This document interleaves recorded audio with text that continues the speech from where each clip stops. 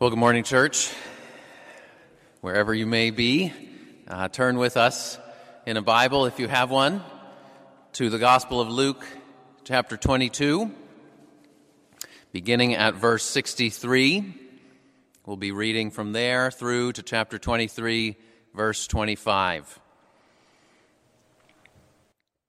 Luke, chapter 22, beginning at verse 63. Now the men who were holding Jesus in custody were mocking him as they beat him. They also blindfolded him and kept asking him, "Prophesy, who is it that struck you?" And they said many other things against him, blaspheming him. When day came, the assembly of the elders of the people gathered together, both chief priests and scribes, and they led him away to their council, and they said, "If you are the Christ, tell us." But he said to them, "If I tell you, you will not believe. And if I ask you, you will not answer. But from now on, the Son of Man shall be seated at the right hand of the power of God." So they all said, "Are you the Son of God then?" And he said to them, "You say that I am." And they said, "What further testimony do we need? We have heard it ourselves from his own lips." Then the whole company of them arose and brought him before Pilate. And they began to accuse him, saying, "We found this man misleading our nation and forbidding us to give tribute to Caesar, and saying that he himself is Christ, a king." And Pilate asked him, "Are you the king of the Jews?" And he answered him, "You've said so." And Pilate said to the chief priests and to the crowds, "I find no guilt in this man." But they were urgent, saying, "He stirs up the people, teaching throughout all Judea, from Galilee even to this place." When Pilate heard this, he asked whether the man was a Galilean. And when he learned that he belonged to Herod's jurisdiction, he sent him over to Herod, who was himself in Jerusalem at that time. When Herod saw Jesus, he was very glad, for he had long desired to see him, because he had heard about him, and he was hoping to see some sign done by him. So he questioned him at some length, but he made no answer. The chief priests and the scribes stood by, vehemently accusing him. And Herod with his soldiers treated him with contempt and mocked him. Then arraying him in splendid clothing, he sent him back to Pilate. And Herod and Pilate became friends with each other that very day, for before this they had been at enmity with each other. Pilate then called together the chief priests and the rulers and the people and said to them, "You brought me this man as one who is misleading the people.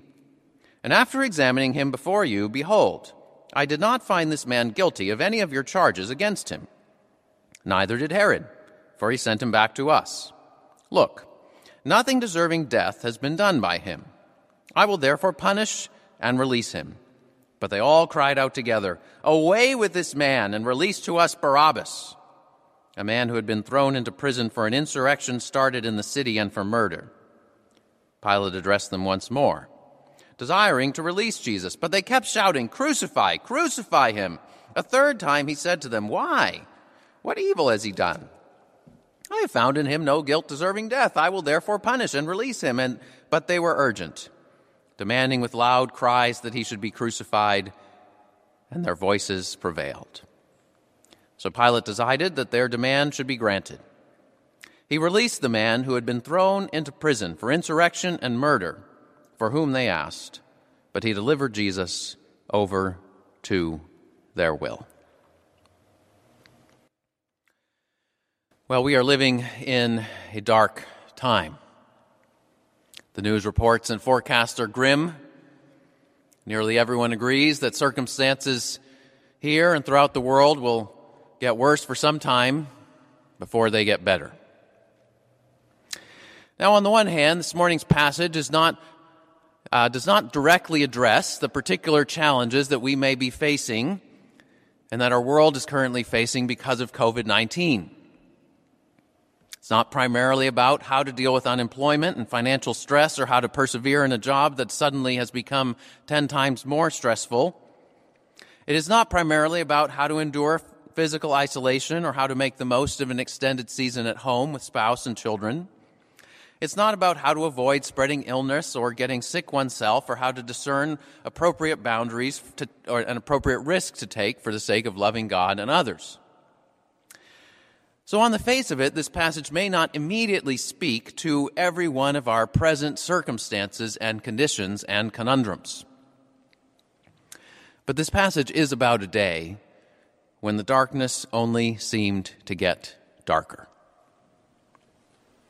Verse 53 of chapter 22, Jesus said to those who had come out to arrest him, "This is your hour and the power of darkness." And even though the rooster had crowed and the day had dawned, it would be a bitter and evil day when the Son of God would be sentenced to death, when the powers of darkness would seem to prevail. You know, sometimes when we're overwhelmed by our burdens in the present and by our anxieties about the future, I think it's helpful to hear from someone else that we know and love who is enduring or who has endured a very different kind of trouble. Now, it's not that one person's trouble matters and another doesn't. It's not usually helpful to try to rank different kinds of human troubles against each other, but it is helpful to remember that my troubles are not the only ones that matter in this world. Other people are fighting their own battles, externally or internally, often in ways that are invisible and unknown to me. So this morning I want us to turn our eyes from our present troubles and concerns to the trial that Jesus, our Savior, endured. This is a long series of events that we just read. First, Jesus was brought before the Jewish council. Then he was taken to the Roman governor, Pilate. Then Pilate sent him over to Herod. Then Herod sent him back to Pilate. Then Pilate pronounced his verdict. Then the crowd protested. And so Pilate reversed his initial decision and ultimately issued the death sentence. But rather than taking each of these events one by one, I want to look at three themes that run through the whole story. First, the sufferings Jesus endured. Second, the steadfastness Jesus displayed. And third, the salvation Jesus secured. The sufferings Jesus endured, the steadfastness he displayed, and the salvation he endured. So first consider the sufferings that Jesus endured. In verse 63 to 65, Jesus was shamefully beaten by cruel temple officials. Physical pain is hard enough to deal with, and here Jesus was beaten. But being repeatedly humiliated, shamefully mocked, that can cut even deeper. And the wounds can last even longer than those of a physical beating. And the Gospels all emphasize not only the physical pain of Jesus' trial and crucifixion, but also the shame and dishonor that was heaped upon him from all sides. But that wasn't all. Then in verses 66 to 71, Jesus was forcibly interrogated before hostile religious authorities. Now, these leaders were not asking sincere questions. 3 times in chapter 20, they had approached Jesus with hostile questions, seeking to trap him in his words. They had been looking for some way to arrest and kill Jesus for some time already. And it's almost certain that they weren't even following their own recognized legal procedures that were put in place to safeguard the rights of the accused. The Jewish Mishnah from about 200 AD summarizes the legal rights of those who were being tried for capital offenses. Among other things, it says these: a guilty verdict cannot be finalized in one trial on one day. It was necessary to sleep on it, come back the next day, and then make a final decision. Also, it says that death penalty cases cannot be tried on the eve of a festival, as in the Passover here. Third, it says that reasons for acquittal, for letting the defendant go or exonerating him from the charges, must be brought forth before reasons for conviction. And finally, it says that a blasphemy charge can only be sustained if the defendant has cursed God's name itself. Now, we can't be entirely sure whether all of those procedures were in place in Jesus' day, because that's from a document that comes from a bit later. But in Jesus' trial, none of these were followed. Jesus' legal rights were denied. And then it goes on, verses 1 to 5, Jesus was falsely accused before the Roman governor. The Jewish council did not have authority to carry out death sentences. Only the Roman governor Pilate could authorize the death penalty, and so the leaders brought Jesus before Pilate and accused him. We found this man misleading or corrupting our nation and forbidding tribute to Caesar and saying that he himself is Christ, a king. Now, if you've been reading through Luke's gospel up to this point, you know immediately that all these accusations are false and twisted. Jesus hadn't been corrupting the nation of Israel. It was already corrupt long before Jesus arrived. John the Baptist had proclaimed that even before Jesus came on the scene and called people to repentance. And the temple leaders were perpetuating that corruption through their love of honor and power. And Jesus had never forbade paying taxes to Caesar. In fact, he had pointed to a coin with Caesar's image on it and said, "Give to Caesar what is Caesar's." And interestingly, in Luke's gospel, Jesus never publicly claims to be the Messiah, the Christ. Now you might ask why, because Jesus obviously believed that he was the true Messiah prophesied in the Scriptures. But see, in those days, nearly everyone expected that the Messiah would be a military leader who would lead a revolt. And many men had arisen, even in Jesus' time and in the century or two beforehand, who had claimed to be the Messiah, who had led military uprisings, tried to drive out the Romans, and establish an independent Jewish nation. They had all failed, but that was the primary meaning of the term in people's minds in those days. And so Jesus never publicly introduced himself using that title because it was so widely misunderstood. And because he was such a different kind of Messiah than people expected. So Jesus was shamefully beaten, he was forcibly interrogated, he was falsely accused, and then that's not all. Verses 6 to 12, Jesus was openly ridiculed. He's brought to Herod.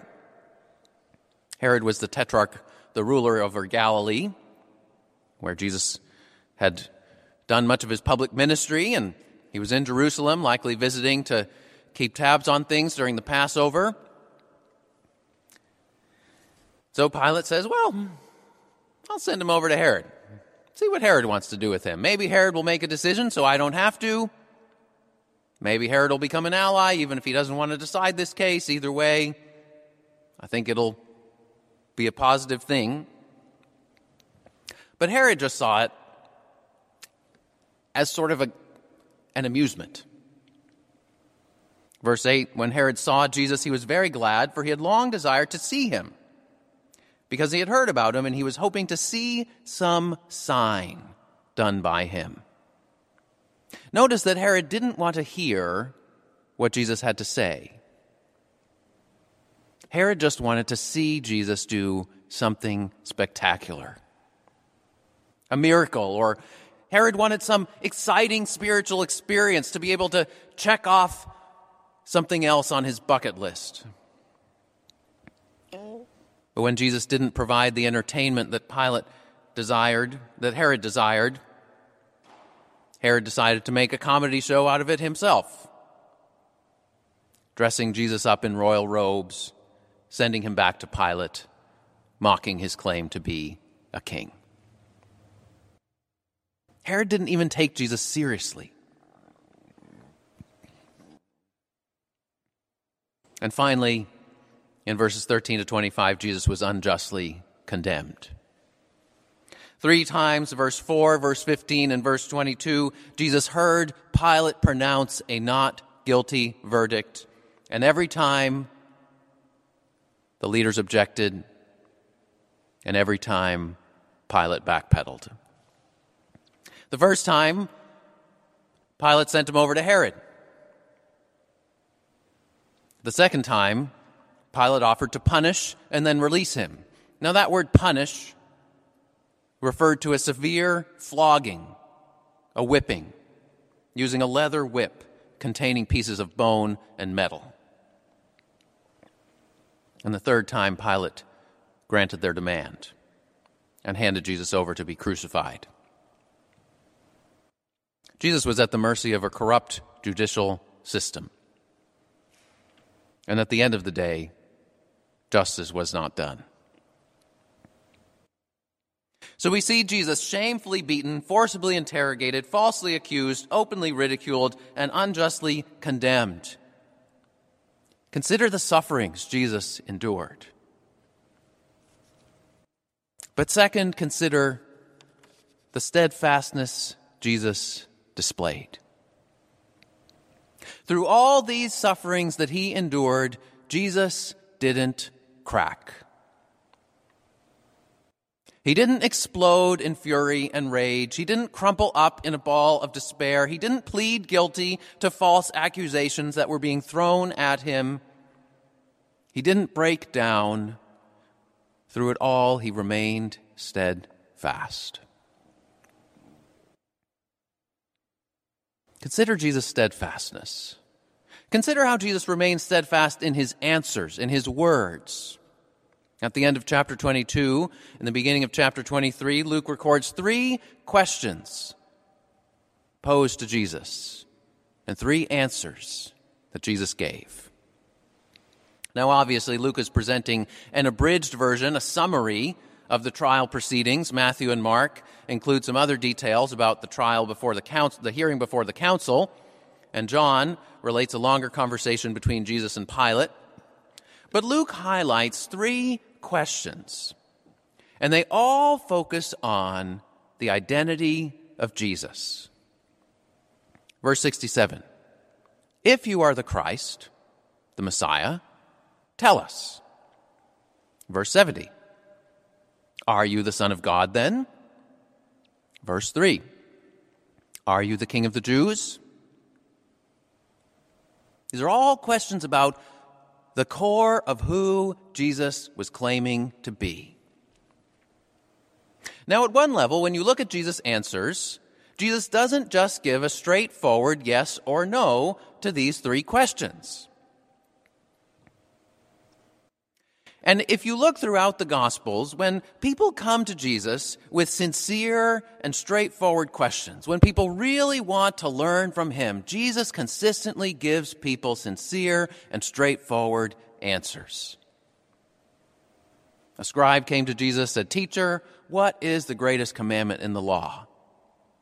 And Jesus says, "Love the Lord your God with all your heart, soul, mind, and strength, and love your neighbor as yourself."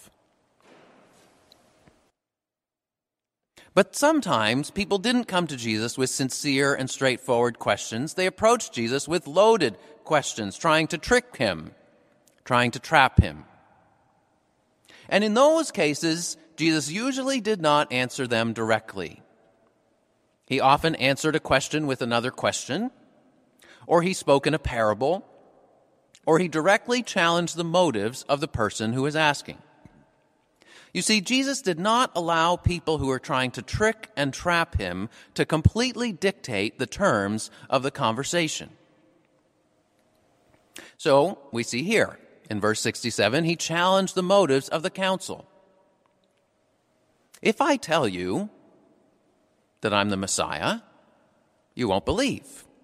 And if I ask you, who do you say that I am, you won't answer. Jesus had already asked them multiple questions, throughout chapter 20 especially, and they had refused to answer him. Did John the Baptist's authority come from heaven or from men, he had asked. Was it from God or just a human initiative? And they refused to answer. You see, Jesus challenged them because their problem was not a lack of evidence, but a lack of openness to even consider whether he was the Messiah. And then in verse 70 and verse 3, he again challenged his accusers. You say that I am. You say so. You see, Jesus was challenging them. What do you say? Where do you stand? Who are you saying that I am? He wants them to consider that all-important question. But while Jesus challenged the motives of his questioners, he remained steadfast in his claims. Jesus' answers to these three questions were not ultimately evasive or unclear or ambiguous. It was pretty clear to everyone present who Jesus was claiming to be. Verse 69, the answer to the first question, Jesus says, "From now on, the Son of Man shall be seated at the right hand of the power of God." Throughout his ministry, Jesus had referred to himself as the Son of Man. And here he says that he will be exalted, he will reign at God's own right hand. And then when Jesus said in verse 70 and verse 3, when they said, "Are you the Son of God? Are you the King of the Jews?" And he said, "You say that I am," or "You have said so," a similar phrase is used about 10 times in the Old Testament, and it always means yes. It always indicates an affirmative response. So, for example, Pharaoh, another hostile ruler, comes to Moses in Exodus chapter 10, verse 28, and Pharaoh says, "Get away from me." And Moses says, "As you say so, I won't see your face again." So when Jesus says, "You say so," or you say that I am, he's not being tricky and ambiguous and unclear and avoiding the question. He's saying, you just said it. Do you realize what you just said? You just said it. So Jesus remains steadfast in his answers. But notice how also Jesus remains steadfast in his silence. Aside from his brief answers to these three questions, Jesus remained silent in the face of his accusers. Why? Well, in the ancient world, probably many people would have recognized Jesus' silence as an expression of self-control or even nobility. But even more than that, it's how the prophet Isaiah described the suffering servant of God. As we read earlier, Isaiah 53:7, he was oppressed and he was afflicted, yet he opened not his mouth. Like a sheep that before its shearers is silent, so he opened not his mouth. And by oppression and judgment he was taken away. And we know that Luke had this chapter in mind because in chapter 22, verse 37, Luke has already referred to that very chapter. And Jesus has said, the words of this prophecy are being fulfilled in me. Luke wants us to see in Jesus' steadfast silence that he is that suffering servant of God, the sacrificial lamb who had come to take away the sins of the world. Again, as Isaiah 53 verse 6 says, all we like sheep have gone astray, and each of us has turned to his own way, and the Lord has laid on him the steadfast, silent, suffering servant, the sacrificial lamb, the iniquity of us all. And that brings us now to our last point. The sufferings Jesus endured, the steadfastness he displayed, and finally the salvation Jesus secured. You see, Jesus' steadfastness in his sufferings is not simply a model for us to admire from a distance and look back upon and try hard to emulate and try hard to gather up the courage for us to be steadfast. No, Jesus' steadfastness in his sufferings and Jesus' steadfastness and Jesus' sufferings are the very means of our salvation. And at the end of this passage, Luke gives us a picture of the salvation Jesus secured. Both Herod and Pilate had examined Jesus and found him not guilty, but in verse 18 it says, they all cried out together, away with this man and release to us Barabbas, a man who had been thrown into prison for an insurrection started in the city and for murder. Jesus had been accused of misleading the nation and stirring up the people.